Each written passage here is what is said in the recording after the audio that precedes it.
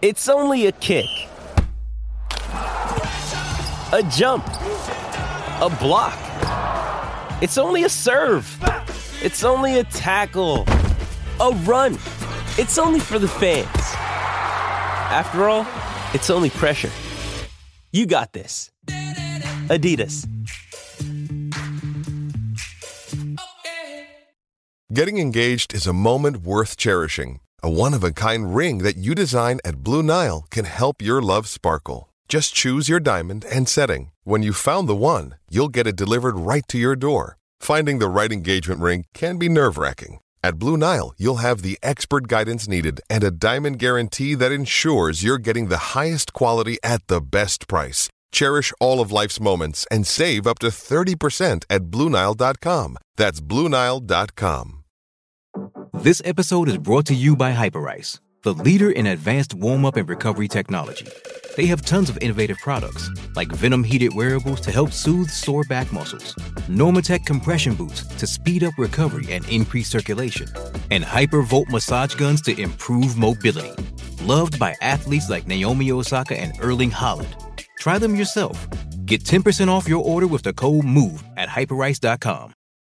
Acast recommends podcasts we love. Changemakers is a new podcast series with me, Claire McKenna, talking to people who stand up, speak out, or challenge us to think a little differently. It's about the greater good, families and children respecting their own individuality. In the next couple of years, I hope I never have to have conversations about racism ever again. I just want to get to the stage where, people are just people. Nobody's pooling the resources together and actually being able to show how much of an impact it will make when people do come together. Changemakers with Claire McKenna. Search for it now wherever you get your podcasts. Acast is home to the world's best podcasts, including the David McWilliams podcast, I'm Grandmam, and the one you're listening to right now.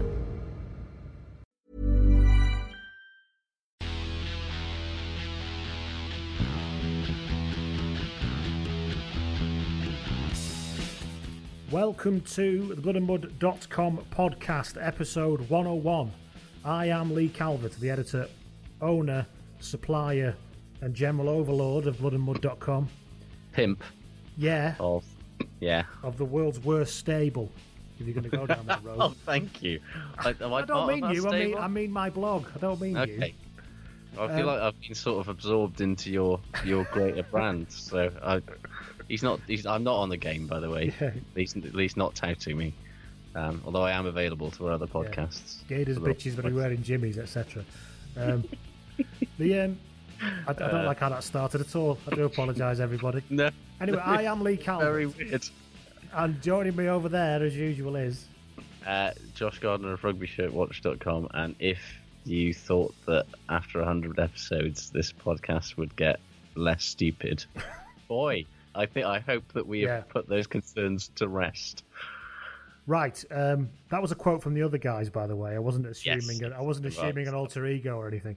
In keeping with the title of this podcast, as in Pod 101, I'd like to give those of you who are new to the pod, and I know there are some people who are new to the pod, a chance to actually learn, as in bloodandmud.com lesson 101. Let's give you some basics. Those who haven't been scared off by that incredibly weird. If you're still with us, the three of you still with us, here's 101.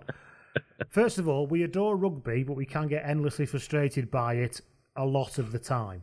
So if you're new, basically that's not going to change, so get used to that. We love rugby, but that doesn't mean we like it all the time. Yeah, indeed. Yeah. But I wish I could find a way of quitting you and all that. Indeed. But we generally tend to take the piss. We make no apologies about that. That's kind of what we're here for. If you don't like that and, you think it's disrespectful, then, those of you who've been around for a while are probably well on board with that already. We have pro-Northern Daily Mirror style views. Apparently so. As a reviewer once got very upset about when saying how terrible we were. Josh is still my favourite review ever. Literally my favourite thing anyone's ever said about me ever. Yeah. Even though he's laughing now, Josh is miserable a lot of the time. The reason I'm not miserable this weekend is that the snow meant that none of my teams could lose and Wales weren't playing. So you must be very pleased. It was brilliant. My favourite weekend ever. I do songs and dodgy impressions some of the time, so brace yourself for that. We love, for no particular reason or for all kinds of different reasons, we love Baptiste Saran, Hamish Watson, Samson Lee, Ross Moriarty, Matteo Minotti, and also I Love Johnny May. And don't forget Ali Brew. Ali Brew, of course. How could I forget Ali Brew? We have our Lord and Saviour, Ali Brew. Our Lord and Saviour, Ali Brew. We have say it once and there's music playing. We have created not one but two impenetrable long-running cup competitions, more of which later. And the shit good ratings, which we always have, are our greatest contributions to modern discourse. Yes, obviously. And finally, by and large, it's going terribly. It is going terribly. So that is basically what you're in store for when you come along here. Yeah. Rugby with all of that. Yeah. You can get in touch with the pod, me at Blood and Mud or Lee at bloodandmud.com, and there's the blog that I've already referred to as some kind of, after hours red light type setup, but it's not really. It's just a rugby blog that I hardly write on it at all anymore. I don't have the mental energy. He's too big for that now. After talking to you for an hour, I've got no energy left. How do people get in touch with you, Josh? At Josh Gardner or at Rugby Shirt Watch on Twitter, rugbyshirtwatch.com, obviously. And yeah, that's about it. We're on Acast, we're on iTunes, and anywhere else where pods are sold, rented, leased out, etc., etc. You're obsessed with renting. I don't know, it's terrible, isn't it? I need to get off this trail. I'm just going to go, walk out the room and, dip my head in something. I don't know why you're wearing that massive fur coat either, but it's the Bubbins influence. The fur coat bit, not the other bit, before anybody says anything. No, right, although he did do the pod in his pants last week, so... Yeah, coming up, we have some news, what we've learned from the weekend. We've got a massive update on the Challenge Cup, speaking of impenetrable cup competitions. Yes. We've got Six Nations midterm reports, and then we'll finish, as we always do, with Shit Good. But we always start, another part of the 101 lesson, with a player spotted, where we ask people to send in spottings, mundane spottings preferably, of players while they've been out and about. Essentially, we won't read them if they're interesting. Yeah, we've had quite a few of these now. I'm having to sort of invoke Operation Stack, like the trucks on the M2. I'm having to but please do keep them coming in because it gives us plenty to choose from. But imagine your sort of suggestions are backed up on a motorway outside Dover, and that's us. Yeah, and being mentioned on Radio 2 to avoid the area, that kind of thing. Yeah. Will Livesey got in touch via direct message on Twitter, and he said, a few years ago, I was coming home from the University in Sheffield. I'm assuming it is the University of Sheffield, but it could be the other one, the crap one. Sheffield Hallam, is it? Yeah. I don't know. I went to a crap uni, so, I'm not going to go here. The journey involved a change at Reading. As I was changing platform, I saw a bloke on the other side of the tracks with long, shaggy hair and wearing shorts, flip-flops, and a Harlequins hoodie. Do you want to guess now who this is? I know exactly who this is. With a big kit bag over one shoulder. Bearing in mind I was coming home for Christmas, the temperatures was not much above freezing, so I thought this was slightly odd. God, I love him. He looked to be concentrating hard on the phone, but briefly looked up and I realised it was none other than Adam Jones. Of course it was. The shorts and flip-flops then made sense, although I was confused as to why he was not with the rest of the squad, as Quins were playing later that day. He keeps his own clock. He does. He makes his own rules. By that point, he didn't care anymore, did he, Adam? As soon as I heard the words flip-flops, I was like, that's definitely Adam Jones. Is he renowned for flip-flops? I didn't know that. Is that what he does seem to enjoy wearing shorts and flip-flops in entirely inappropriate weather. In fact, he did some sort of press shoot charity launch thing at the Arms Park about 6 months ago, and everybody turned up to have their photos taken, and there's Adam wearing shorts, flip-flops, and a Harlequins training hoodie. It's literally the man just pulls on whatever the fuck is within reach. Whatever he hasn't had to pay for. I don't buy clothes. I just wear stuff that people have given to me. Yeah, and that's living the dream as far as I'm concerned. Right then, that was the Player Spotted. Thank you. You can send your Player Spotted to Twitter at Blood and Mud or on the direct messages, and also on Lee at bloodandmud.com. And sometimes they come through to Josh, but he just ignores them, so I advise you not to send them there. Yeah, massively. I would rather not be on Twitter. So, yeah, just... So, should we talk about some news? Has there been any news this week? There's been some odd news. First of all... Which is... Well, I think you're going to say what I'm going to say. Go on then. Which is this whole... weird Harlequins New Zealand rugby fucking marriage. Can we make a compound noun out of it? It only works with it. Blacker Quins. Yeah. All the Quins. That looks better. That works better. Blarlequins. Or Hall Blacks. Hall Blacks, that works. Or Hall Blacks, yeah. You sort of have to sound like you something's gone down the wrong way. All Harblacks. It sounds like a Harry Potter character. It does a little bit, yeah. Anyway, yeah, so, as I understand it, the All Blacks have got a link together with Harlequins. Yes. Kind of official thing. Yeah. Where their players can come across during what wouldn't normally be allowed. Because the All Blacks famously aren't allowed to leave New Zealand or they don't get picked, do they? So they'll get the blessing of the All Blacks to come over, and they're working with Harlequins, and the All Blacks can oversee that they're being fed properly and not just eating like Domino's pizza like Piri when he came over. Stuff like that. It's effectively, and they're not literally in the pub all day like Jerry Collins was.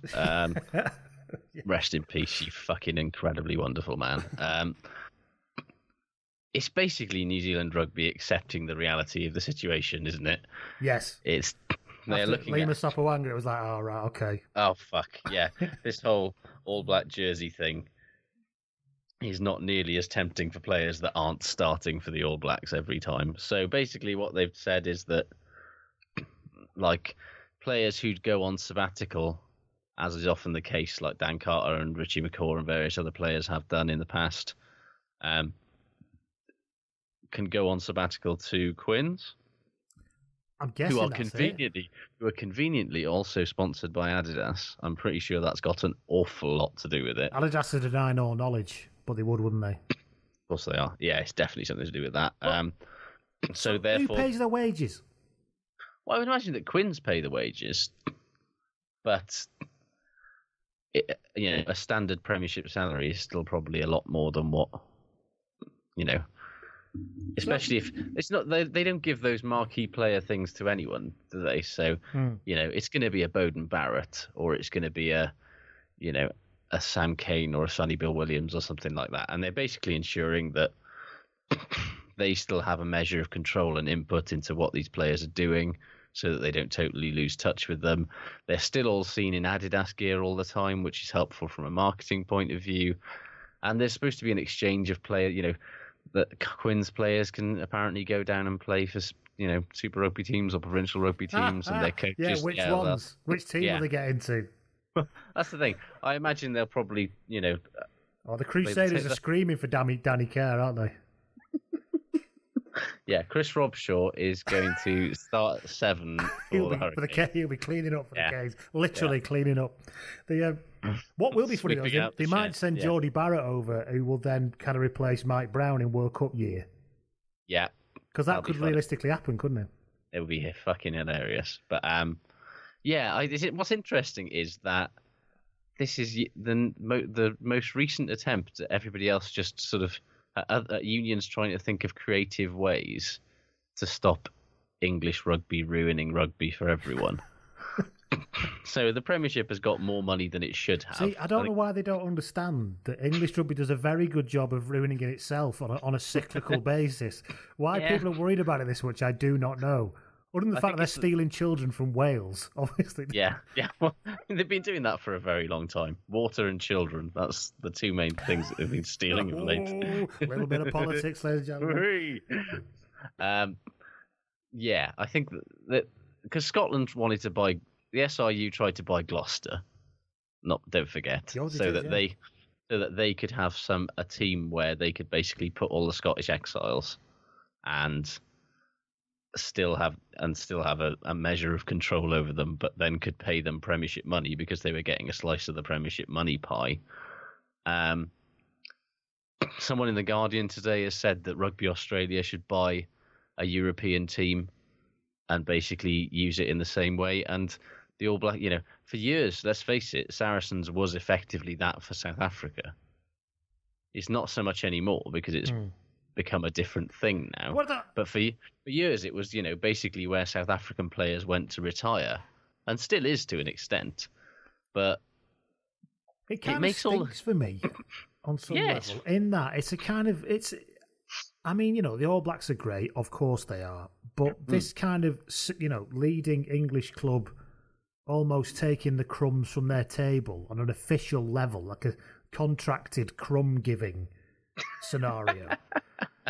Seems a little bit. Do you know what I mean? It's like, I mean, to come back to your point about English rugby and the Aviva Premiership being the best league in the world and all that, you know, their own press release, etc. That doesn't really square with, oh, and we'll just take a player for 3 months because, you know, you're gracious enough to give it to us. And also, it's that idea that somebody with an all-black tracksuit on with a clipboard will come around going, oh, yes, well, your physio tables are acceptable. Yes, that's fine. And it's like, you know what? It's like, you know what, mate? Fuck off. I really don't want Bowden Barrett for 3 months that much. It is a bit of a weird one, isn't it? It's like, are they really... Like, how deep is this thing going to go? Is it... You know, because it seems mad to me. Like, genuinely quite mad. So... Yeah. But it could work. What other Premiership teams are sponsored by Adidas? None. That is the thing. Yeah, right. However... Stad are, aren't they? They used to be. They're ASICs these days. However, and that's the thing, they haven't got a team in... Adidas haven't got a team in France at the moment, and they're about to lose the French national team. So you do wonder if they might get some... They might... You know, because why stop with Harlequins, you know? They've got a very, you know, Munster are an Adidas team. Leinster are about to be an Adidas team. Are they? All right. Yeah. Well, you know, if the next two teams off the rank are those teams, we'll know it is all about Adidas, won't we? At the minute, it's a bit conjectury, but yeah. It's blatantly not hurting the situation. In the same way that when Dan Carter came up to originally play for whatever it was, Perpignan. It was Perpignan then, wasn't it? Yeah. Yes, there was something about Adidas were fine with him playing for a team that was sponsored by a shit brand like Urea or whatever that they didn't see as a competitor, but they didn't want him playing for Toulouse and wearing Nike. Is that true? That was a rumour that I heard at the time. I don't know if there's any truth in it, but... Well, let's just accept that it is. There's nothing wrong with doing that, is there? Dan Carter is Mr. Adidas, so it had a ring of truth. But, you know, it could work. Like, Harlequins have been spending lots of money and getting fucking no return for it for quite some time. And maybe they've just gone, you know what, we're fucking terrible at this. We can't recruit anybody good. Everything just seems to not work out. Let's just see if the All Blacks can fix it. And to be honest with you, if somebody told me the Ospreys are going to do that tomorrow, I would literally be dancing in the streets. So, I mean, Quins fans must be fucking delighted. And what a sight, yes. They may have dropped their gin and tonics. But the... Right, we're already all in black. It's fine. Come here, Bowden Barrett. Yeah, so there you go. That's the All Blacks Harlequins. We'll see how it goes, I suppose. We'll see how it goes.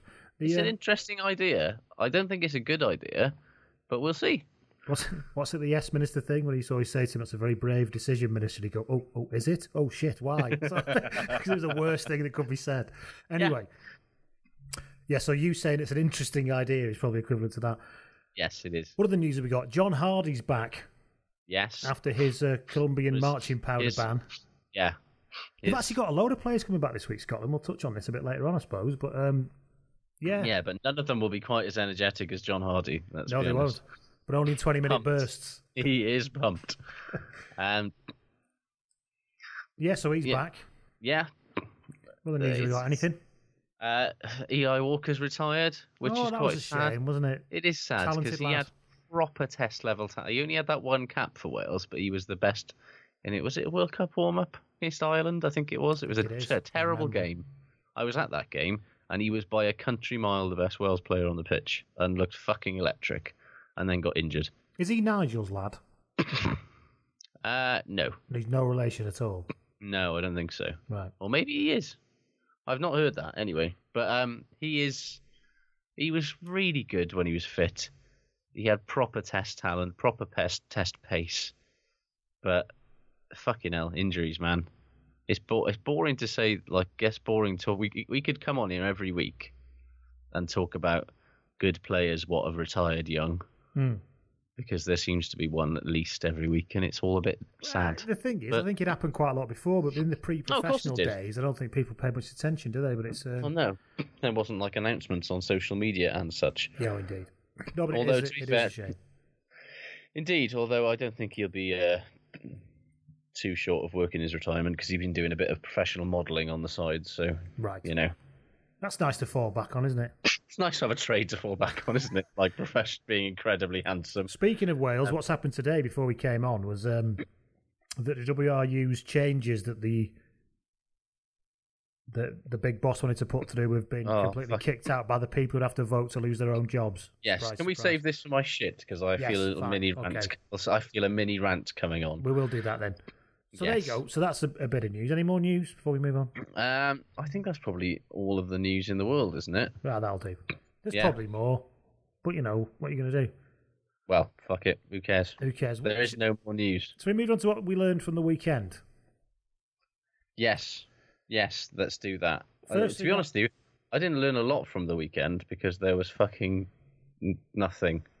Not much because weather. That's one of the things that I learned. Snow cancelling every single game in Wales, Ireland, and Scotland leaves for quite a hard. It's going to be quite hard to fill up an hour of rugby podcasting with 5 Aviva Premiership games and 2 South African Pro 14 games. Josh, have you learned nothing? I mean, I say that, but I know we'll still be here in an hour and a half. Another thing, Blood and Mud 101 lesson is that every week we tend to be under an hour and every week we're over it. I'm sure we're already a half hour in, to be honest.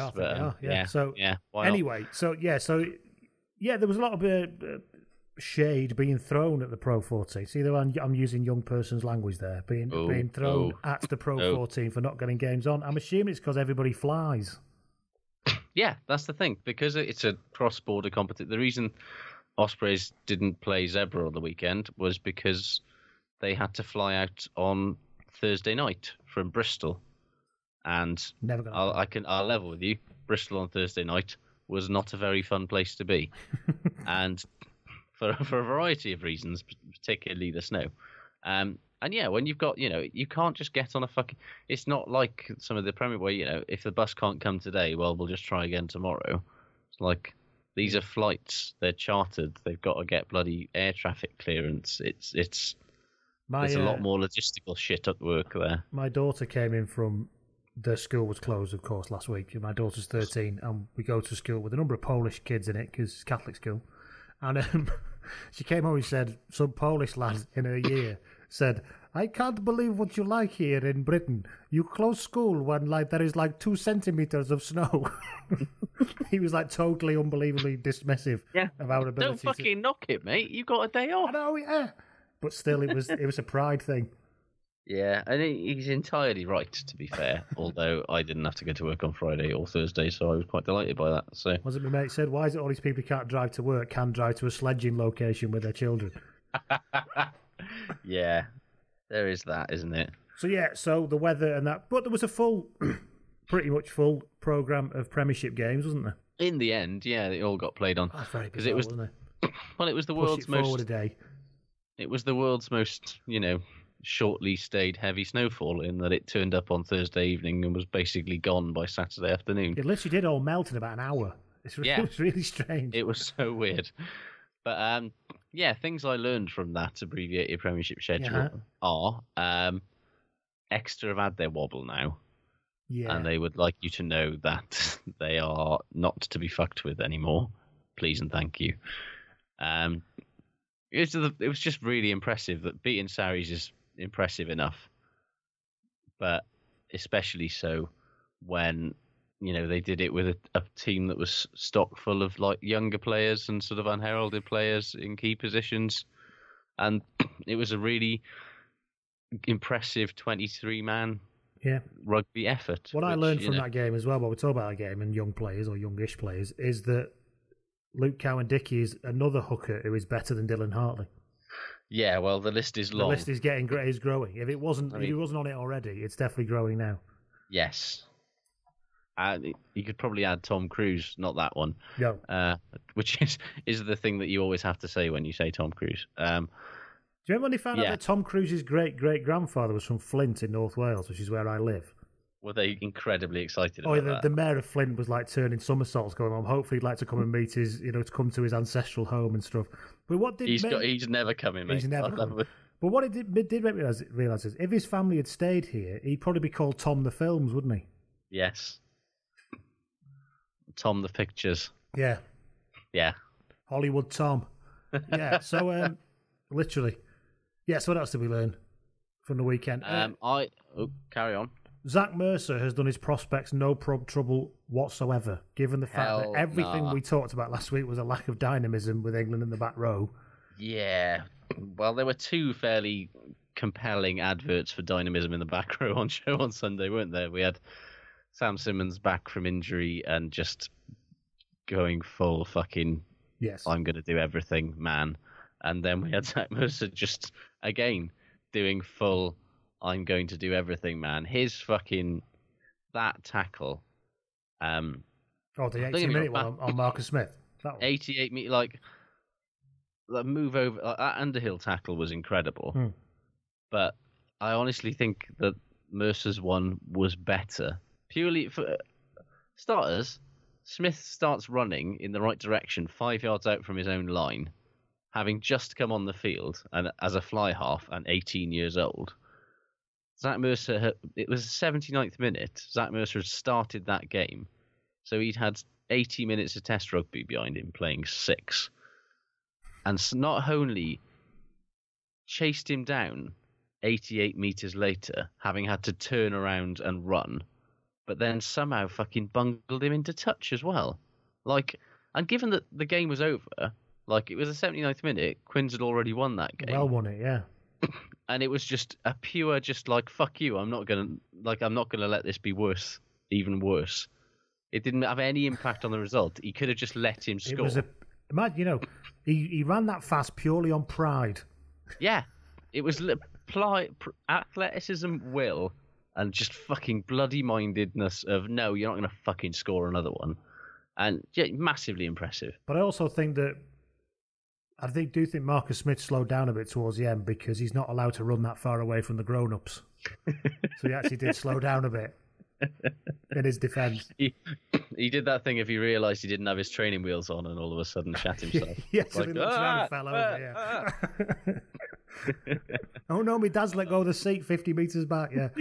So yes, these Marcus Smiths being a little baby jokes are going to continue until he grows some sort of facial hair, I'm afraid. So, yeah. He might never grow facial hair. He might be a little bit. Or he might take till his 40s like Gary Lineker.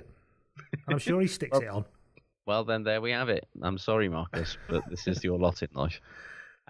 Yeah, genuinely incredible. Hell of a performance. Yeah, and just I don't have a great deal of love for English flankers as a rule, but if you told me that a back row of one of the England 8s that they have at their disposal and Sam Underhill and Zach Mercer rather, were not Guy Mercer, we don't want him. No, fuck no.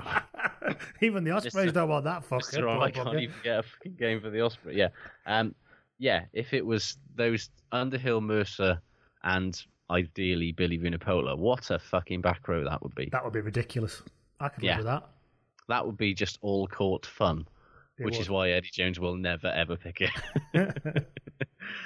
He's got to have a miserable fucking grafter in there somewhere. Yeah. Whose name is Chris Robshaw. Because we know nothing about it. Yeah. And he's 24 fucking experiences. Yeah. What else did we learn for the week? Speaking of Eddie, we did learn that, he shouldn't travel in public transport. That was a bit of a unsavoury moment. But dick bags are everywhere. We've all been on a train with bell ends, haven't we? Do you know what I mean? Absolutely.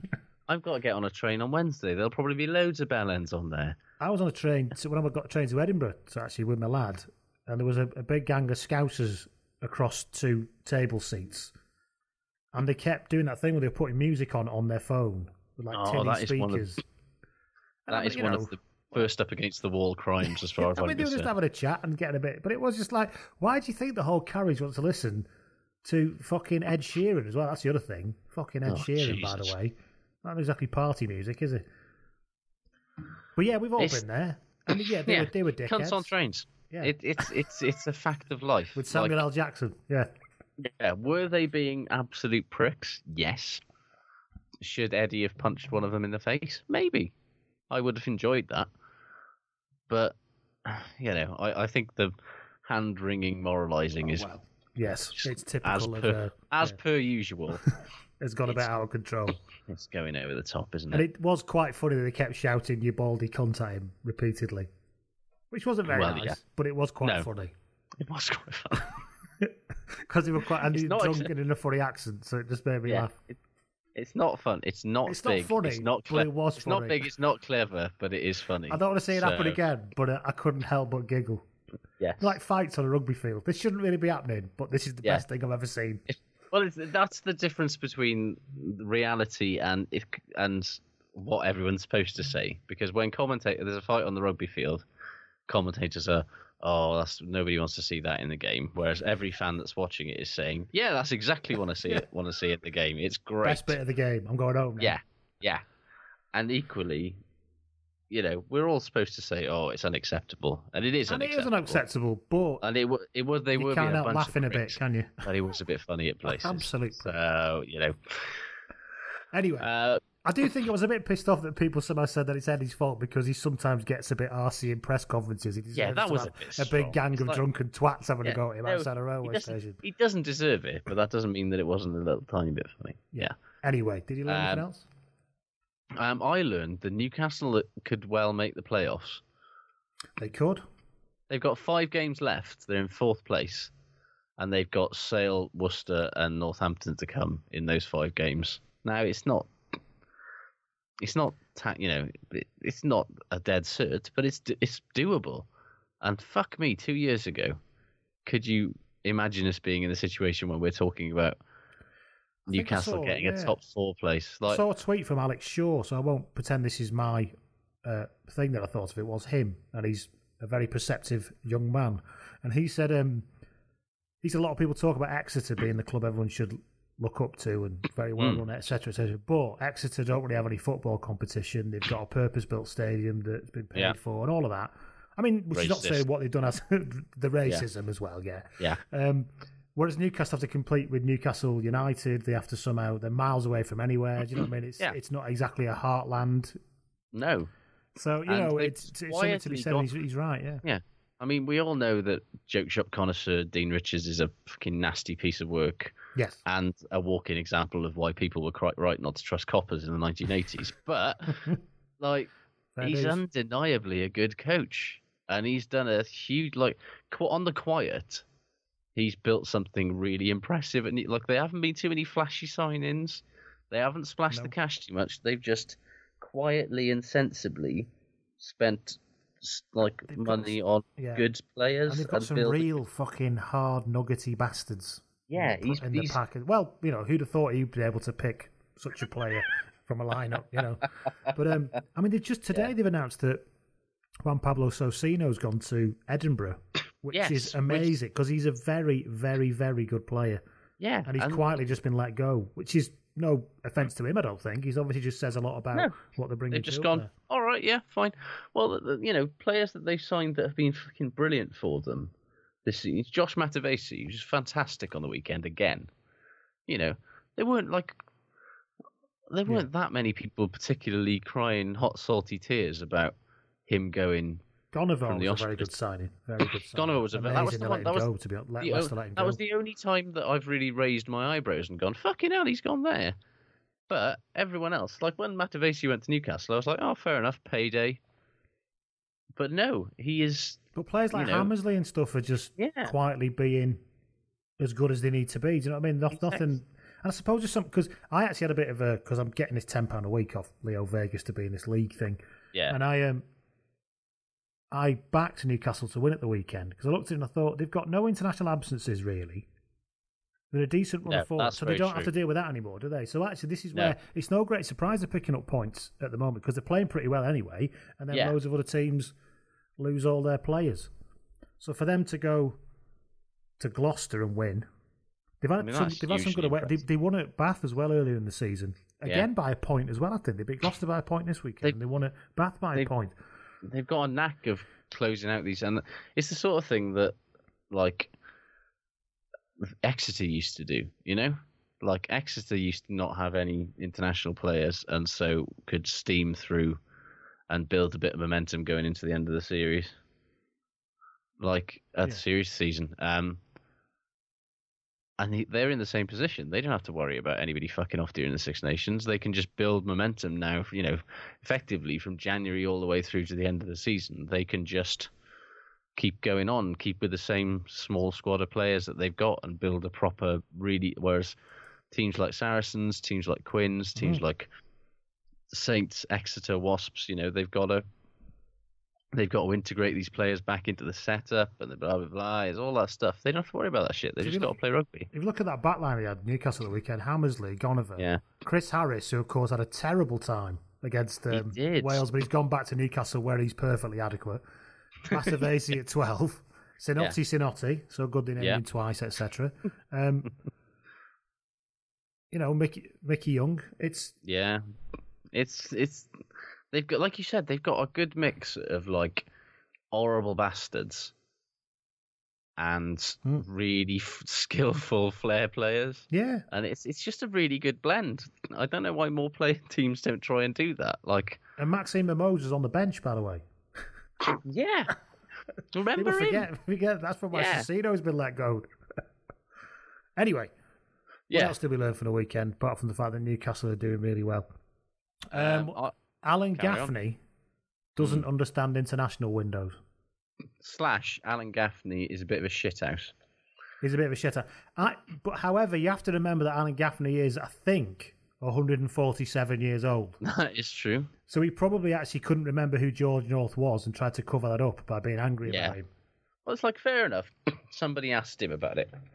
Yeah. But regardless of whether he's been informed of this gentleman's agreement that Saints have with George North, or not, questioning the commitment of a player, A, of North stature and experience, and B, one who's fucking put his body on the line and suffered quite badly for it in a Saints shirt on numerous occasions, is fucking Bush League shit, isn't it? Yeah. It's just, he didn't have to, all you can do is just say, I want to talk about the players that's here, or whatever, or something like that. Or it's not about George North, it's about the fact that we were fucking shit because we were. Now that's what he should have said, those exact words. Yeah, well, instead, he just tries to basically palm another fucking disgraceful Saints performance on the fact that George North wasn't there. Because George North is never there during the Six Nations, because he's got an agreement with Saints and had with Jim Mallender to not play during the international windows. I was toying with the idea of doing it another Mallender sketch with George North being around there having custard creams with him. Yeah, because that's probably where he could have been, but I didn't have time. So there you go. You'd have to just make that up yourselves. Yeah, just hum something to yourself quietly, and then just that sort of weird bleak music that he always puts on the back of it, and then just imagine him saying bleak things about biscuits in a northern voice. Because that's basically how that's there you go. Josh has cracked it. That's what I do. So. I've got you down, mate. I've got you absolutely down. Yeah, so it was completely out of order. No matter how many times you kind of think about it and try and work your way around it, there's no way to understand why he did it. It's just odd. Unless he knows he's gone out the door and he doesn't give a shit no more. Well, that's the thing. It's also, he knows North's leaving at the end of the season. Well, so he's only there for Yeah, that's weird. So well, apparently he doesn't know if he's even going to make it to the end of the season. Maybe it's a scorched earth policy. He's just going to set fire to everything on his way out. No, well, I mean, if there is one way to guarantee that you're going to be fondly remembered by the Saints fans, it's just to slag everybody off while losing all of your games. Oh, yeah, so that was that. Did you learn anything else? I learned that genuinely, and I'm getting a little bit ahead of myself, but the South African teams in the Pro 14 could be a force next year. It's easy to forget. They have been playing now for over a year without a break. They Super Rugby started again 2 weeks ago, which a year hence was when there was a time before this season started, but yes, I can't remember it now. I remember it. Greybeard at the back can tell you. Yeah, no. It was a dark night. Somewhere an owl hooted. A rugby ball came out of the sky. Yes. No, and they lost most of their good players before they even entered the Pro 14. But once the playing field's a bit more level, and they're having breaks, and they can sign some people, I think they could actually be quite good. The Cheetahs have certainly given them, they've done very well, given their resources. They play some lovely They rugby. really do as well, and a different kind of rugby. Yeah, and there's something about that lack of relegation which perhaps allows that to flourish a little bit more. Yeah. This is how we want to play our rugby, and this is the end of it. Well, yeah. Yeah, and they always had a threat of relegation hanging over them in Super Rugby, whereas now they've been relegated. They're free to just do whatever they want to do. Laugh. Yeah. Yeah, so they played particularly well. One thing, before we move on, I'll say the one thing linked to that I learned is that Connacht and the Dragons will very much wish that it was winter in the Southern Hemisphere this weekend. Because unfortunately, unlike the rest of their league, they did have to go and play in the balmy South African climate. Yes, and they had a lovely time. And Connacht lost by a point, to be fair. I don't think there's any disgrace going to the Cheetahs and losing by a point. However, while we're using the word disgrace, when I put the shit good text out today to ask the volume of people who came back to talk about the Dragons, so we might as well move on and talk about the Challenged Cup. The Challenged Cup. Oh, Dragons. Dragons shit watch. We were all talking, weren't we, about the Kings going on an historic run. Yeah. Having a vice-like... The cup would never be wrested from the vice-like grip of the Kings. Haven't won a game since July. Half the team don't look like they're even professional standard. Came into the match with a points difference of minus 423. Boom! But if history's taught us anything, Josh... Figure on the Dragons. If history's taught us anything, is that there are no depths of shit that the Dragons cannot plunge to. Oh, yes. And after this weekend, we should have seen it coming, though. Dragons going to Port Elizabeth to play the Kings during the Six Nations. That was like the most obvious loss ever. We should have actually predicted it, shouldn't we? Yeah. A loss, yes. We probably shouldn't, or indeed wouldn't have predicted the absolute fucking hammering that the Kings dished out to the men from Newport in the second half. Like 45-13 was the final score, which 6 tries to 1. The most galling thing, if you're a Dragons fan, probably was that they led 10-0 at one point, and they were ahead 13-10 as late as the 39th minute, and then somehow they shipped 32 unanswered points to once again take the shitwatch crown, acquainting themselves with a brand new trophy. They held on to the Cuthbert Police on Cup for longer than anyone, was it, in the end? Yes, I think so. I'll have to look at the spreadsheets, but I think, yes, they probably did. However, there's a very realistic possibility they could hold this now until at least September. Stop saying stuff like that. We all know how this goes. Do not try to predict. No, we've done it. When will we ever learn? The gods laugh at our folly. Yeah. I mean, let's look at the Dragons' upcoming fixtures, shall we? And let's see how this is going to go. So their next one is at home to the Cheetahs. All right? Then they are away to Treviso, away to Zebra, and then at home to the Scarlets. Actually, I think they're fucked for all of them. Well, I think they'll lose all those games, but equally, they could beat the Cheetahs at home because the Dragons are stupid this season. They could do... They'll probably play well next week. Equally, depending on how fucked Treviso or Zebra are about doing anything at this point at the end of the season, they could well win either of those games. And equally, Scarlets going to Rodney Parade last day of the season. If the Scarlets got a playoff place sealed by that point, which they may well do, they could easily send a second-string team up there. Who knows what could happen? Anything. Yeah. See you in September, basically. But anyway, yeah. So the Dragons is currently mired in the Mariana Trench of awfulness that is the Challenge Cup, and the very real possibility they're going to keep it till September. Matt Cunningham, Sly Serrano, got in touch on Twitter, and he said, this was in shit, but I'm going to bring it in here. He said, after the optimism of the start of the season, do you remember that? Do you remember those days? The optimism of the new takeover and the new pitch? And Bernard Jackman being all personable before he became a shit. Dragons getting dicked by the Kings and coming under the watchful eye of Shitwatch yet again, yes. Also, calls to have Jackman sacked. Give him some time, for Christ's sake. He's not working with a Raphael-like finished article. That's true. I think he has to be given a season at least. There does seem to be a total... I think it is the only job where you're just not accountable, though.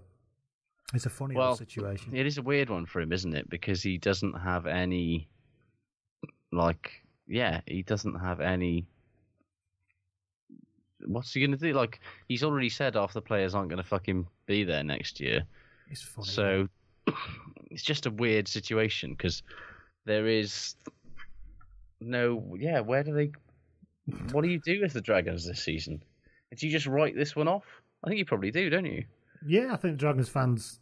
Well, I think they're just hoping they'll take a little bit of improvement that came. Yes. And then when the kind of mist of that cleared and you realise it was just a big steaming pile of shit again, you've got to hope that it gets a bit better next year, haven't you? Yeah, that's all you can do, I suppose. So that is the Challenge Cup. How long did the Kings have it for? I haven't been keeping a record of this, have you? Not very long. Like, I mean, they hadn't won a game since last July, but this is only about the 4th week they've had it. Yeah. I'll have to check. We'll check the dates, everyone. But yeah, it's funny that, isn't it? It's funny how these things work. As soon as we say things, this happened to Treviso. They held it for about a month after we started the original Cuthbert Policeman Cup, and after a month, was it Cardiff? They beat somebody ridiculous like that. They did beat Cardiff, yeah. Or the Blues, if you prefer. I did love that a guy on Twitter, Mark, before bemoaning how terribly it's by and large how terribly it's going for the Cardiff Blues. And he said the thing that he's most upset about for next season that they're basically about to be kicked off their ground by the landlord. Yeah, they're losing the coach. Possibility that Malander's coming in. Yeah, but he said the thing that distresses him the most is that he's heard that Macron are going to do their kit next year. Yes, that is the rumour. That's the thing. At least rugby is what it is. However, that's just too much. Well, that's the thing. It's like the problem with Cardiff fans and this whole situation is that yes, they quite literally have been talking about how they're going to have Adidas once the Canterbury deal ends for about 4 years Adidas now. and All Blacks. Yeah, and now they're having Macron and their terrible stash that all the Scarlet apart from the Germany apart from kit. that Germany kit, exactly. Anyway, that was the Challenge Cup. It was. We'll keep you posted. Dragons fans, something else to look forward to when you're watching your team now is thinking the fact that they'll be holding on to this. Acast recommends podcasts we love. Changemakers is a new podcast series with me, Claire McKenna, talking to people who stand up, speak out, or challenge us to think a little differently. It's about the greater good, families and children respecting their own individuality. In the next couple of years, I hope I never have to have conversations about racism ever again. I just want to get to the stage where, people are just people. Nobody's pooling the resources together and actually being able to show how much of an impact it will make when people do come together. Changemakers with Claire McKenna. Search for it now wherever you get your podcasts. Acast is home to the world's best podcasts, including the David McWilliams podcast, I'm Grandmam, and the one you're listening to right now.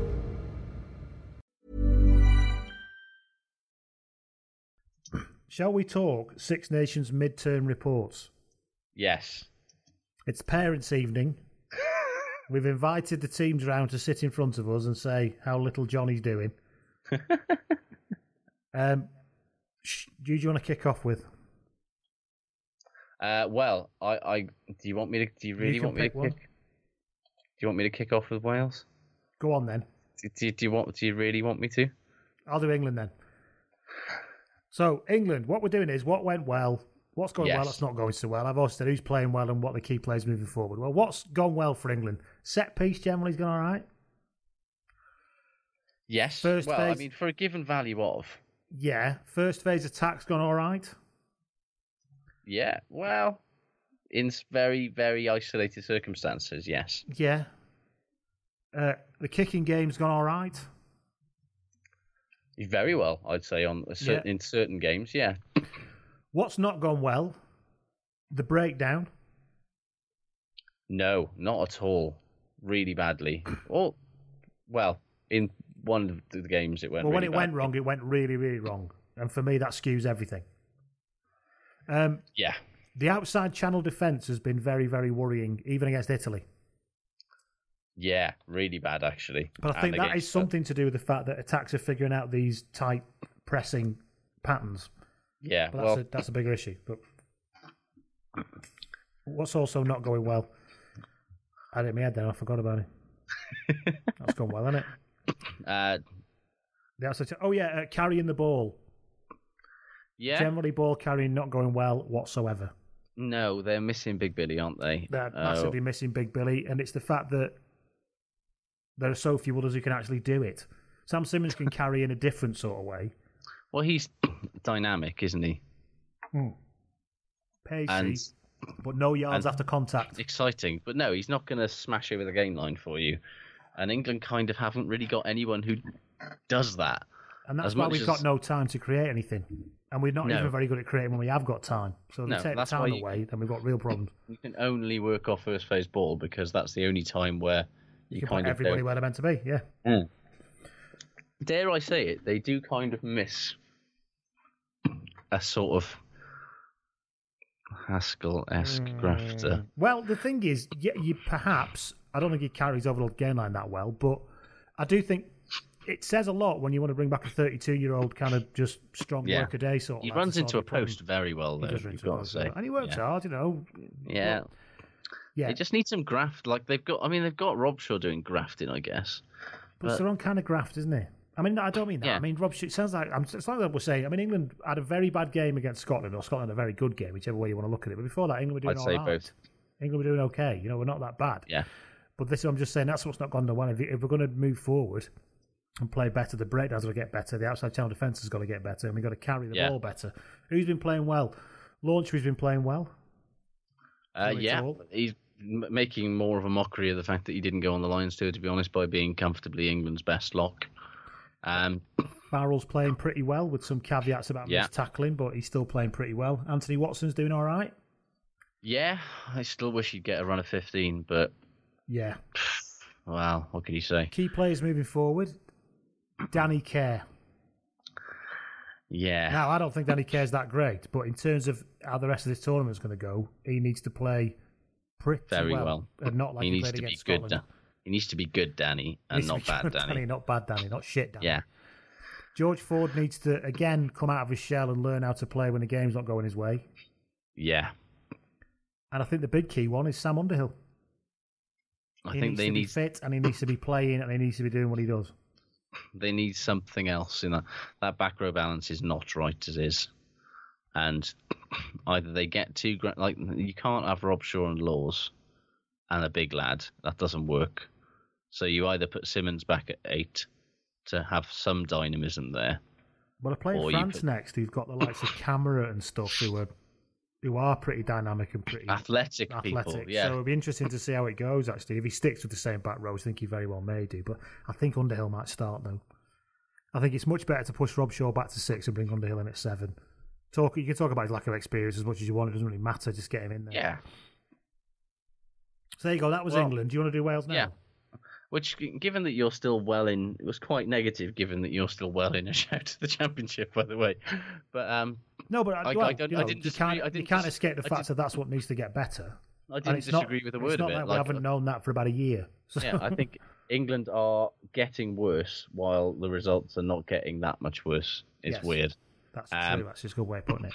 Okay, so Wales then. I'll start with the goods because, we all know that the negative is my natural home. We'll get to that. What's good? I would say in fits and spurts, the attacking game has looked like it is actually making some sort of progress in that I understand what they're trying to do now.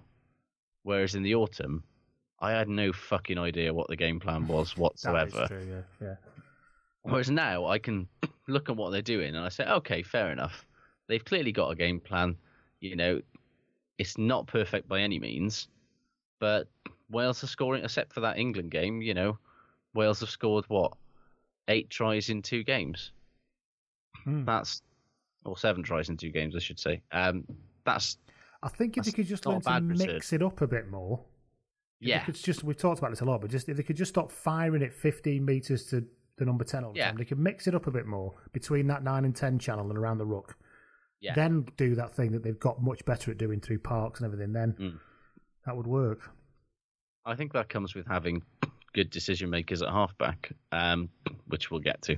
I'd say another positive is that they've developed depth in key positions. Like Wales currently have, probably 2 players in each position that I wouldn't be totally devastated by. You wouldn't turn cold when they strip the tracksuit off to come on. Yeah, and that's that's a weird feeling, and particularly with the World Cup a year away now, and how horrendously the injury bug bit us last time around.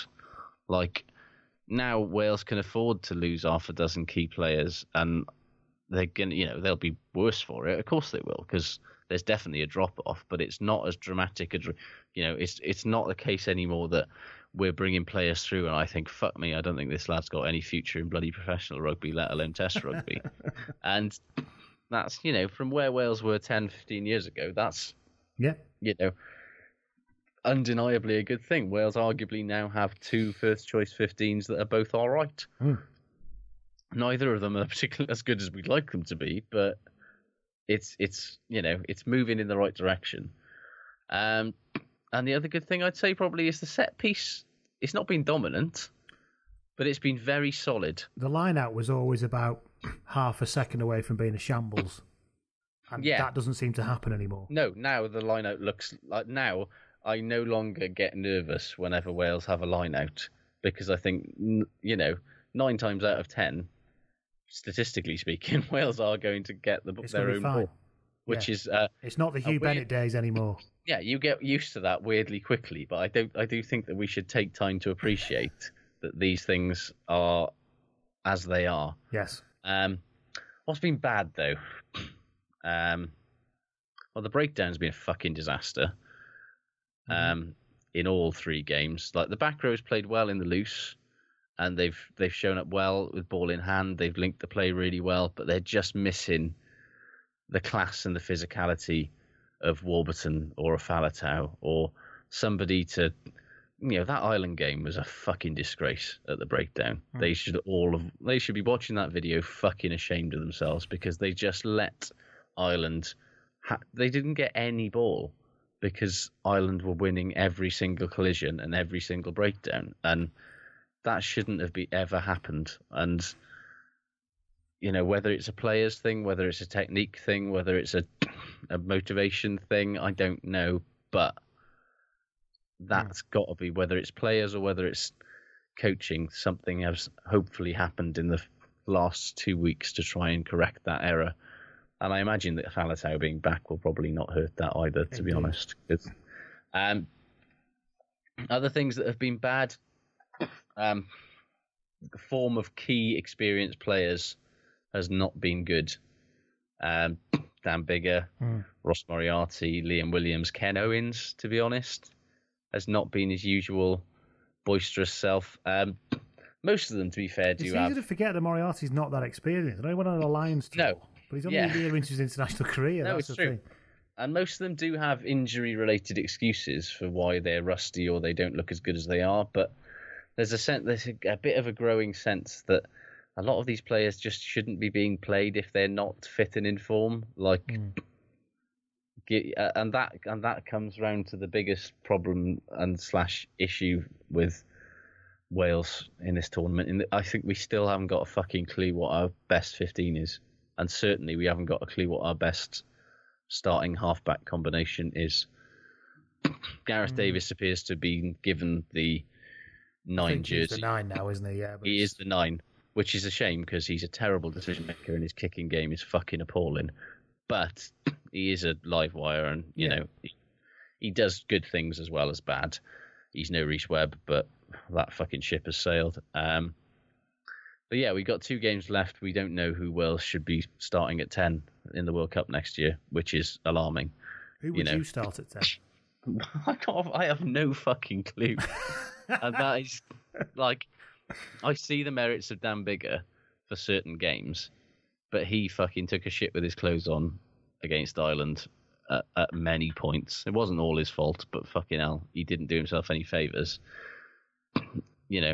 Patchell took many shits with his clothes on against England, and Gareth Anscombe has only really shown in 10-minute. He's shown flashes of what people would like to see. He's like Bowden Barrett type flashes for about 5 minutes.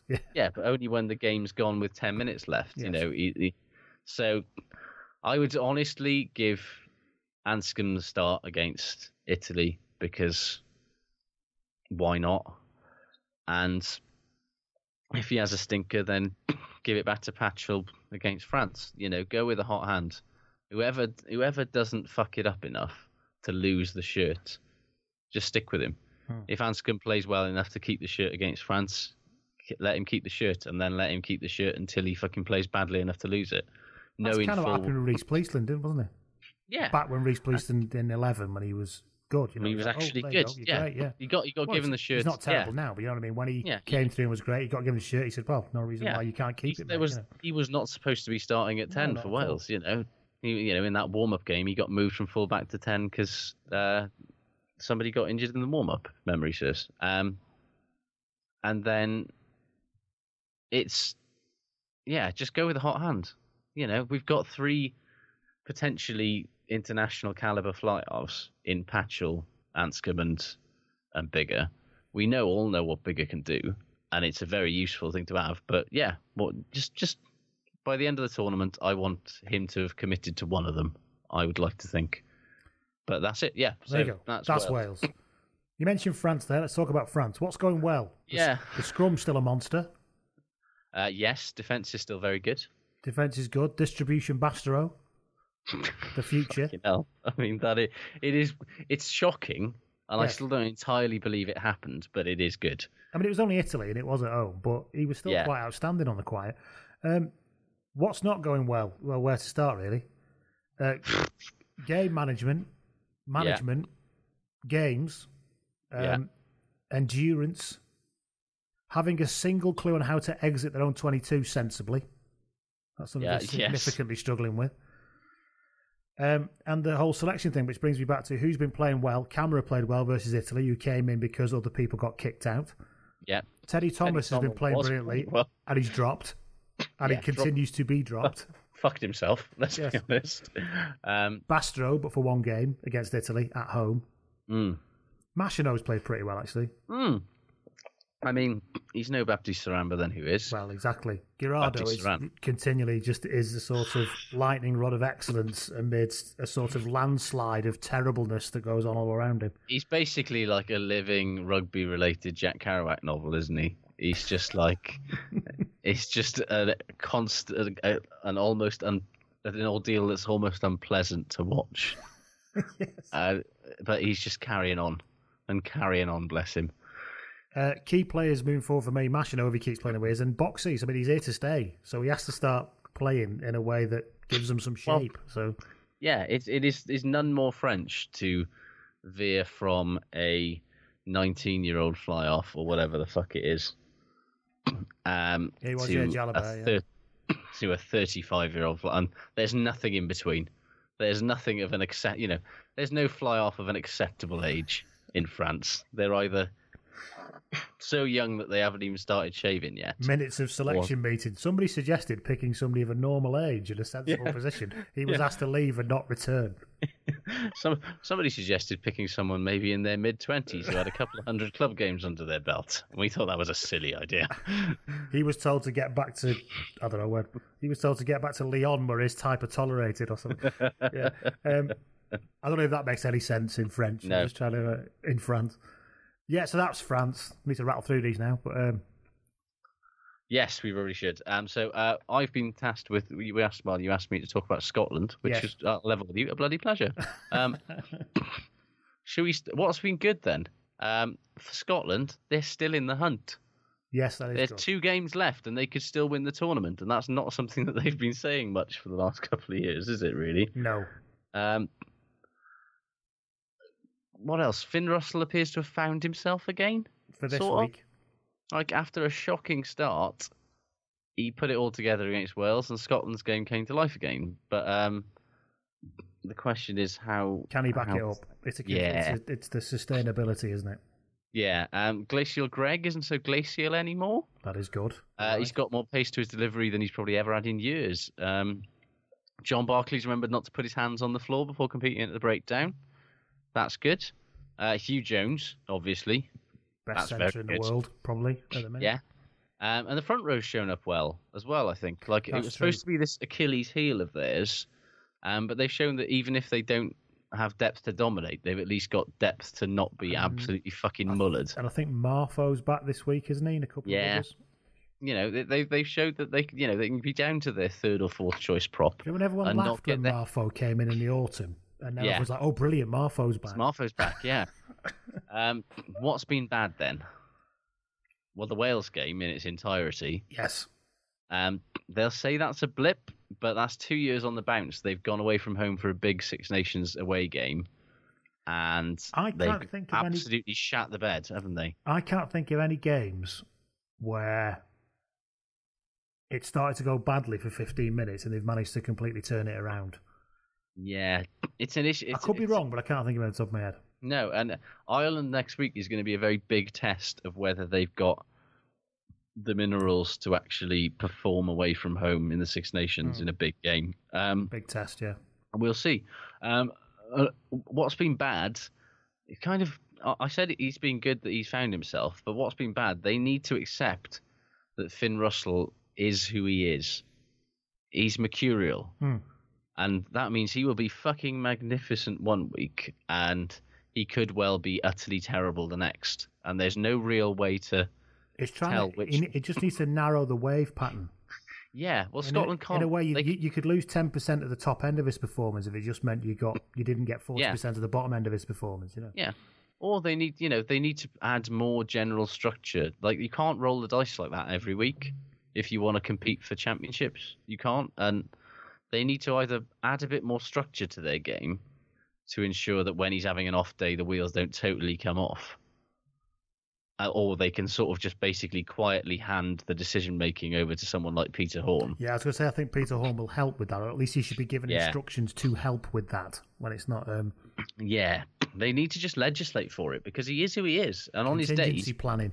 Yeah, he's probably the best, he's one of the best fly-halves in the world. But on his off day, he is an absolute fucking liability. So, yeah, it can't be this boom or bust thing. They've got to find a middle ground, like you say. They've got to just chip the bottom and the top off and try to find somewhere in the middle. And the final thing is that pack, as well as they played against England, it still looks a little bit lightweight to me. It's not frightening, is it? No. I can't help but feel like they're a couple of big ball-carrying forwards away from being a proper team, and for a team that's going to win every week. And can go to Dublin and scare them. Yeah, to get a complete number on England last week in the pack. You're not filled with confidence that will happen consistently. No, it's like when Wales go to Ireland, regardless of what happened in the game, which was an insane game that made no sense, Ireland knew full well that they were in for a war. And all of the other fancy dance stuff around it, they knew that they were going to have to bring their A game in the forwards, because Wales will bring, and it's the same when England come to or go to Ireland or go to anywhere. When Ireland go anywhere, you're going to have to beat them up front first. And Scotland,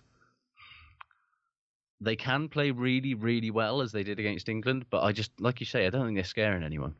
I genuinely don't. If Gilchrist and Wilson keep playing the way they're playing, and I don't mean the whole hand thing, but generally I do think that they have a chance of doing it, and Gilchrist has been really impressive every week, but I'll take the point. So that's Scotland. Yes. Italy. Yeah. What's been going well?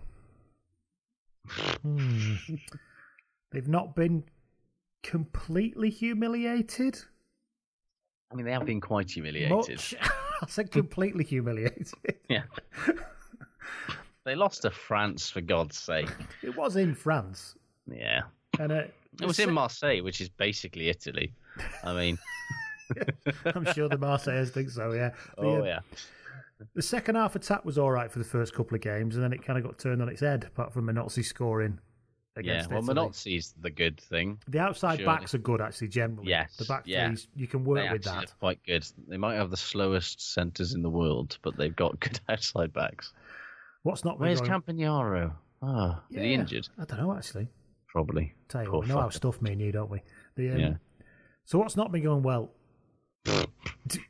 Defending. How long have you got? Defending in any way that resembles an actual defence. Yeah, I mean, just defending. Remember when they were really good at defending last year? and or at least not defending. about it. They've got to get back to shithouse defending, basically. Well, they need to get Brendan Venter back to be an absolute prick. That was clearly the X factor for them last season. I'll tell you what's not going well either. Sergio Parise. No, he's been fucking terrible. Somebody needs to basically slay that golden goose quite quickly.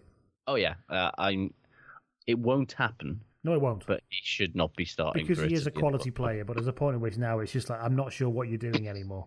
He's not offering anything of worth, as far as I'm concerned. And I bet they all hate him. Yeah, well, he's got that kind of that thing about him, isn't it? You know, he's kind of the guy who's been there for so long, and he's got a bit of the Flash Harry about him. And I'm sure O'Shea must know, but I don't think anybody knows what a Parise-less future looks like. No, I imagine that terrifies them. Yeah. And I imagine it's something that Conor Murray's thinking. My contract's up. Oh yes, my contract is up after the World Cup, and that is a problem for somebody else. Yes, he'll retire then. I won't be here anymore. Yeah, how do Italy deal without their greatest ever player? Yeah, no thanks. I'll let somebody else pick up that absolute fucking. Well, to be honest with you, people said that when Troncon retired and when various other people have retired. You know, they always find somebody. You know, Minozzi will be the new fucking great redeemer because look at him, he's wonderful. Troncon looked like somebody had put a scrum cap on a potato made out of concrete. a very angry potato. And he had that kind of beautifully stylish sort of like should be on a wooden speedboat Diego Dominguez next to him, looking all sort of blonde and feathered and beautifully twinkly eyed, and Troncon next to him looking like a cave troll that's escaped. Well, basically, it was like a movie star and his minder who used to be in the forces. Yes, was basically their vibe, wasn't it? Anyway, so who's been playing well? Minozzi's been playing well, as we've mentioned. Yes. We love him. He's one of our new favourites. Delightful. Sidesteps forever. Oh, there is no problem that can't be solved by sidestepping out of it. At least 3 times. Who else has been playing well? Bonnie in One Direction. Yes. Usually for the first 15 metres or so. After that, it all goes fucking wrong. Well, he's not got a great deal of gas in the tank, has he? I like Negri in the back row. I really like him, actually. I like him a lot. He looks like the sort of player that they could build up to be the next Parise so that he can't fulfill any of his promise. Yes. They've got 2 years to ruin him. Yes, I like him. Who looks like... I'll tell you who's not been terrible is Tommaso Allen has not been terrible. No, he's done all right, hasn't he? Which is, genuinely quite shocking because he's If they could just get that Castello to defend the 13 channel with something resembling, just anything in any way, him or Bonnie, just somebody, please, just defend that channel. Stand in a hole. Just do something. I don't know. Yeah. And I quite like the scrum half Violi. I think he needs to do a bit more as well. So that's Italy. Do you want to finish with who we got left? Ireland. Ireland, indeed. What's been good? Most things, if I'm honest. They remain undefeated. They remain undefeated. They're on course for a Grand Slam. They've shown themselves to probably be the most well-rounded team in the tournament. Johnny Sexton stayed fit. They're not actually playing that well, and they keep winning. No, well, yeah. Johnny Sexton stayed fit and continued to generally look like the best 10 on the planet, not called Bowden Barrett. And they've shown massively enviable depth. They've probably got, 3 players for each position, probably with the exception of fullback, I'd say. They've got 3 players. Well, they have one 50-year-old man who's been on a sunbed. Yeah, and Jordan Lama, who's absolutely not allowed to play ever. They all look, they've got they're 3 or 4 deep of test standard players and players that look utterly comfortable. And they've also got the deepest pool of back row forwards any team in the world has probably ever seen. It's absurd. And that's a big part of the reason why they're not struggling nearly as much as everybody else is. They lost Henshaw, that Farrell came in and just totally seamless. Was fine, yeah. Totally seamless. Yeah. Yeah, what's not going so well? They've lost Gary Ringrose. It's fine, Is he injured again? They lose. He's back now. No, they lost Farrell, didn't they? And Ringrose is he has been. Yeah. Well, exactly. There we go. There you go. A perfect example of. That's not a bad. It's like a taxi rank with Ferraris and stuff on it. It's actually ranked entirely with Ferraris with jacuzzis in the back with models in them. They've been very clinical on attack generally. Like they've got opportunities and they've more or less scored them. They've not always been the best at creating them, but when they create them, they generally get points out of them. They've got a possession to points ratio problem, which maybe teams are a bit more together that play against them might struggle with, but actually they're doing enough, aren't they? Yeah. And they really are kind of throttling teams. Yeah, that's the thing. They can play a very tight game when they need to, and they can win ugly, which is always a good sign when you're having to go to places like Paris and Twickenham to try and win games. They have a stench of kind of luckiness about them, and I'm not doing them down. They're playing very well. What I mean is things are going like that interception try against Wales. Things are kind of going their way. Well, that's kind of what's been bad, is that they're not killing teams off like they should do. They're not turning that dominance of territory and possession into dominant wins.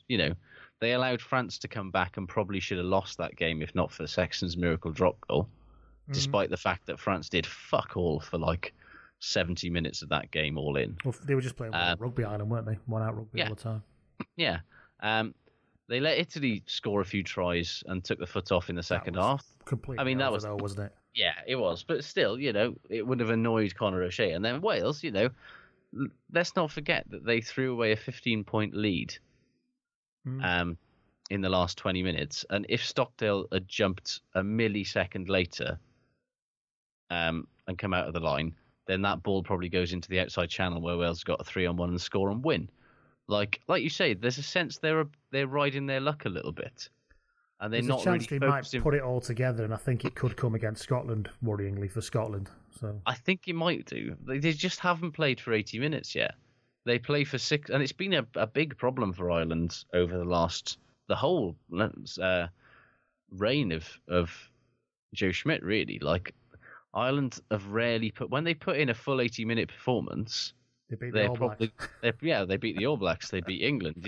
They are probably the second best team in the world, if not the best team in the world. But the problem is that they tend to play for about 60 minutes and then switch off for 20, either at the start or at the end or somewhere in the middle.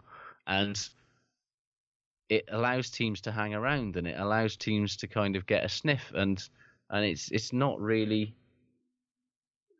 Yeah, it seems churlish to talk about a team that's won as many games as they have, and is on course for a Grand Slam to be they're not winning games as impressively as they should do, but they should do, They've got, they're obviously missing players like Gary Ringrose, who wouldn't miss Gary Ringrose, who wouldn't miss Ty Furlong, who wouldn't miss Ian Henderson, but they're both back for this weekend, and so is Ringrose. And the other sort of thing that hasn't gone well, I think, is kind of it's all this Joe Schmidt having silly spats with the press. Because things are going quite well for them. So things are going really well. Why are you creating aggro? It's like, chill out, mate. It's all fine. So yeah. But I think they're probably going to win a Grand Slam. I think they're almost definitely going to win the title. But yeah, they're still not a perfect team. But it just shows that this Six Nations is a battle of a lot of good team. Well, 3 good teams with fairly big issues. None of them. It's just Ireland are comfortably the most put together of the 3, I'd say. There you go. We move on. We finish. We do. We always do with the shit good races. Before we start, Hugh Davis got in touch on the Facebook page this week. Asking if I had a link to the songs that we do sometimes. Oh, Jesus. It takes all sorts, doesn't it? And he then said, also, what happened to the jingle for the shit good ratings? Oh, fuck, we had one of those, didn't we? And I said, well, I actually don't know where it is, and I've forgotten that we used to do it, but just for you, Hugh, because this is episode 101, here it is. You dug it out. The shit good ratings. The only rating system that matters. I kind of feel like that's from a bygone age before your production values got quite so three-dimensional. Yes. Yeah, I mean, this was not from the days of you making fully featured orchestral productions of with reverb a lot. Yeah. Yeah. Anyway, shit good ratings. So we start with shit, as we always do. I haven't got many of these, to be honest. Shit, number one, we briefly touched on it earlier. Shit is the WRU board. I get it. The turkeys are not likely to vote for Christmas. However, Martin Phillips and Gareth Davis have been attempting for months now to streamline this board from 20 bloody districts to, I think they want to cut it in half effectively to make it less 8 or 9 or something. Yeah. Less unwieldy, less archaic, less prone to the fucking whims of a bunch of people who basically just lifers on a gravy train. And, when nobody's doubting that these people have been good servants to the game, blah-de-blah, all that good stuff. However, everyone's doing this in rugby at the moment. The RFU are doing it. The ARU are doing it. If you want to survive long-term as a professional entity, you've got to be able to be a little bit more dynamic and a little bit more... Just make decisions quicker. Basically. Yeah. And, it would have been nice for these people who claim to love the game and to be, the torchbearers of the game and, keeping the game alive and all this fucking horse shit, to actually go, you know what, for the good of the game in Wales... I'm going to give up my complimentary tickets. I'm going to give up my complimentary tickets and my massive load of stash, blah-de-blah, and my massive gravy train. So, apparently they're going to have to try and force something through that is not going to be nearly as wide-ranging and is not going to... the game in Wales desperately needs change in governance because it's a fucking mess. And unfortunately, the problem is these people who think that they are preserving the soul of the game in Wales and the community game and all that sort of stuff, which is great, but they'll be the only ones fucking left in 15 years' time if it's allowed to carry on. So, here's hoping that something positive comes out of it. Wise up. Yeah, get your shit together. Whatever we got the shit. Bath Bites got in touch. Bath fan page on Twitter, at Blood and Money, said, shit, the whole Quins versus Bath fiasco. Loads of snow, game still on. Police advise nobody's travels, game still on. Bath travel, game still on. Bath can't get through, finally cancelled to be played on Sunday, and then Bath were an absolute shambolic shit show. Apart from Zach Mercer. Well, this is kind of what we were saying earlier about, it's all well and good you can, reschedule these games because everyone's coming by bus, but it isn't necessarily a great idea. No. Teams are well-oiled machines, and if they're preparing to play on a Friday, you suddenly tell them they've got to play on a Sunday after a fucking hellish bus journey or whatever, it's going to fuck with your mojo. It is. But, Speaking of having your mojo fucked with, Tom Dare got in touch on Twitter, and he said, shit, rugby clubs firing directors of rugby in the hope it'll fix systemic structural problems with the club, then acting surprised when it doesn't work, and trying to blame it on a player off on international duty who's only just got back from a catalogue of injuries and isn't taking risks right now. He's a Northampton fan, if you can't guess. Yeah. Well, that's the thing, isn't it? It's like, are you... Is George North the problem here? I think we can all say, regardless of our feelings on the George North City, he is not the biggest problem with Northampton at the moment. We've covered that. Another Good shit. Luck. Good fucking luck, Chris Boyd. Shit for me, London Irish. They cannot stop fucking themselves.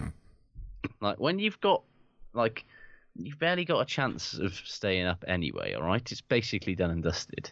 So, when you're playing at home to Wasps, who are a very good team, and you score a try in the 75th minute that could give you a lead, A, don't miss the conversion, for one, but definitely then don't compound that by instantly giving up a charge down try to a hooker and throwing the game away, and not only robbing yourself of a losing bonus point, but also robbing yourself of any chance you would have had to get a penalty, a drop goal, or anything. They're going to go down in flames because they can't make good decisions under pressure. The game was at Wasps, though, wasn't it? Was it? Well, yeah. There you go. There you go. I wasn't. I assumed it was at the. Either way, it's all. It was in a soulless football stadium, so I didn't know which one I was looking at. Yeah, no, just don't do that. Yeah, shit. Maria Edust got in touch on Twitter. I don't know if that was right or not. Got in touch on Twitter and said that shit is. Yeah, supporters moaning on social media about Premiership games during the Six Nations window. Yeah, stop doing that. What else are you supposed to do? You've got a season to get through. Yeah. Ollie Davis got in touch via the Facebook page and he said, shit, or it may be good, I'm not sure, is that Ricky January, who has managed to gain even more weight, can manage to guide Agen to a victory against Montpellier this weekend. I love Ricky January. I love Ricky January for his absolutely complete disregard for anything. He looks like Mr. Happy from the Mr. Men now. Yeah. Well, he basically looks like Augustus Gloop, or somebody who's been just literally tied up and fed butter. He looks like Humpty Dumpty. But one of my, the 3 months that he gave the Ospreys in about 2007, glorious player. I forgot about that. Glorious. So you move on to good, or have you got any more shit? Shit from the Pen GW. Jaguares defending and goal kicking. Jaguares never change. Just all they care about is scoring. We don't want core skills. Not interested. No. Just fucking throw it about a bit, lads. They've had a summer off to think about how badly that went last year, and they've gone more of the same. I reckon they just throw things away all the time. I reckon they're picking up bags and just launching them over their shoulders and don't really know why. You're probably right. What have we got? Let's move on to good. What have we got that's good? Denny Solomona, hat-trick for Sale. Well, yes. I mean, when you think about what we've been discussing about Eddie's and England's attacking problems, he had 4 carries and gained 60 metres and scored a hat-trick. It was against Northampton. I mean, it was against Northampton. Point of order. Yes, but you telling me that England couldn't do with some kind of spark? I'd be happy to have a wing that doesn't stand in touch when receiving a ball at the end of a passing movement, like Johnny May did last week. Look, I mean, I know it might be a lot to ask, but yeah. Yes, yeah, so Dennis. At least he wasn't playing fullback. Well, good for me, Joe Simmons. Yes, Sam's little brother. Key component of a 10. She's playing behind that Exeter pack, admittedly, not the hardest job in the world. But still, for a young lad against Saracens, fair play. That's promising. Look better than Alex Lazowski, who was the coming thing. Yeah, well, I mean, if there's one thing we know about England over the last couple of years is that they will find themselves a new future greatest fly-off in the world flavour of the week roughly once every 6 months. So Marcus Smith's time is obviously passing now. So he signed his big deal. He's not bothered now. Exactly. He signed his massive contracts. He's sorted. Here's to you, Joe Simmons, and looking weirdly sort of a little bit too similar to your brother to the point where I couldn't, and because you're quite stocky for a fly half, struggling to tell the difference at times, which I guess is a compliment. Another good was the player you mentioned last week when Mike was on, Blade Thompson. Blade Thompson. See the offload he threw for the Hurricanes? I did actually. Not only did he turn up in that channel on that angle, he then fired a one-handed back of the wrist bullet pass to his winger. I saw that and thought, yeah, you fit in the Scarlets fine, mate. Yes. That will tag burn. Don't worry about it. It's basically Blade Thompson. They've somehow found somebody who does everything that Tugburn does, whether he does it as well. Doesn't he? Blade he already does, yeah. So what's your superpower? Offloads, mate. Yeah, fucking shit lads. I don't know what that accent was. This More is why Australian, I think, that one. Yeah, it was a bit. Good for me. Tim Visser. Yes. I tell you what, Scotland not short of quality wingers at the minute, but the big former Dutchman. Crucial intercept try for Harlequins on the weekend, and again, just reminding everyone that he might be quite limited in what he does, but what he does, i.e. being big, fast, and a very good finisher, he does very well. What else we got? Let's go. Lots of people nominated Tlusavianu for his jinking mystical run. Basically, whenever he takes the field, you should probably put him in the good column. It's getting him on the field has been hard in the last 6 to 8 months, but nothing beats that run by the American fellow, though, in the 7th. Oh, Perry Baker, good God. That's one of the best. He ran 128 metres for one try. And I think he stepped one person 4 times. The best part of that is the bit at the start where they're so bewitched by his sidestep that he dummy sidesteps. And they all go anyway, and then he just runs straight past them. A dummy sidestep. Yeah, it's so cheeky. I mean, he's probably the... He's the best sidestepper I've seen since Wesley Two Scoops Berry, who won Gladiators that time. Berry, now we're talking. If you don't know who he is, ladies and gentlemen, you'll have to look him up. But that lad could step. That lad in the gauntlet. Holy shit. They couldn't get near him. They had big sticks and everything. They couldn't get near him. Anyway, what else? He's in jail now, by the way. Wesley Two Scoops-Berry. You're joking. Armed robbery. God, he couldn't step. Do you remember when he? No. Do you remember when he jumped over a car? No. You studied it more than me. I just remember it being on Gladiators. I had a vague moment when they were rerunning Gladiators on Challenge TV in roughly 2006 when I was a student, obviously, where me and my housemates became utterly obsessed with Wesley Two Scoops-Berry because he was obviously an elite level athlete. Yes, had he been on an NFL roster at some point? He tried and he'd never made it, and it's like, holy shit, how good are they? If you didn't fucking make it, Sunshine. You can come and take the piss out of Gladiators like this. Yeah, how good was it? He absolutely did. He made an absolute mockery of that show. A wooga, etc. A wooga indeed. But I feel the same when I watch Perry Baker. I think, how fucking good are the lads in the NFL if you are not playing for one of them? Because you probably couldn't remember the playbook or something, though. It's about more than ability. Fucking hell. I tell you, but unlike a lot of those kind of sprinter or sort of former NFL players turned rugby players, like Carlin Isles. Carlin Isles is just incredibly fast. Fun to watch, but like Perry Baker's become a proper rugby player. He can kick the ball, he can pass the ball. I don't know why they don't play him in 15s more, to be honest, because I'd love to see him play 15s. Right. But fantastic. Also good. Yeah. Go on. Final good for me, two actually quick ones. John Davis for getting in his 4x4 during the snow and ferrying doctors, nurses, and patients to and from the hospital. What a lovely fella. Good lad. And also, fair play, Jersey Reds for bafflingly beating Bristol at Ashton Gate on the weekend. Yeah, they're in 7th, and they beat Bristol like 34-32 or something like that at Ashton Gate. They were ahead by about 15 points at one point. It won't matter for Bristol because they're still 15 points ahead at the top of the table, and they've got 5 games left, or 3 games left actually, something like that. They can't fuck that up. But and no playoff this year, is it? Of course. No, exactly. So once they've won it, they won it. Last good. Yeah. Frank Ridgen got in touch on Twitter at Blood and Mud, and he said, "Good. It's Falatau's clearance kick from his own 22 for Bath at the weekend." I didn't see that. I'm sure it's majestic. Which was a bright light amongst a shower of shit on Sunday. Yes, it was. We're going to finish on that bright light right now. Oh my God, we have gone on for fucking ages. So basically, sorry everybody if you're still with us. We will speak to you all after the next round of Six Nations. Goodbye. See you, everybody.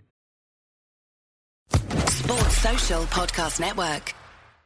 Temple University is ranked among the top 50 public universities in the U.S. Through hands-on learning opportunities and world-class faculty, Temple students are prepared to soar in their careers. Schedule a campus tour today at admissions.temple.edu/visit.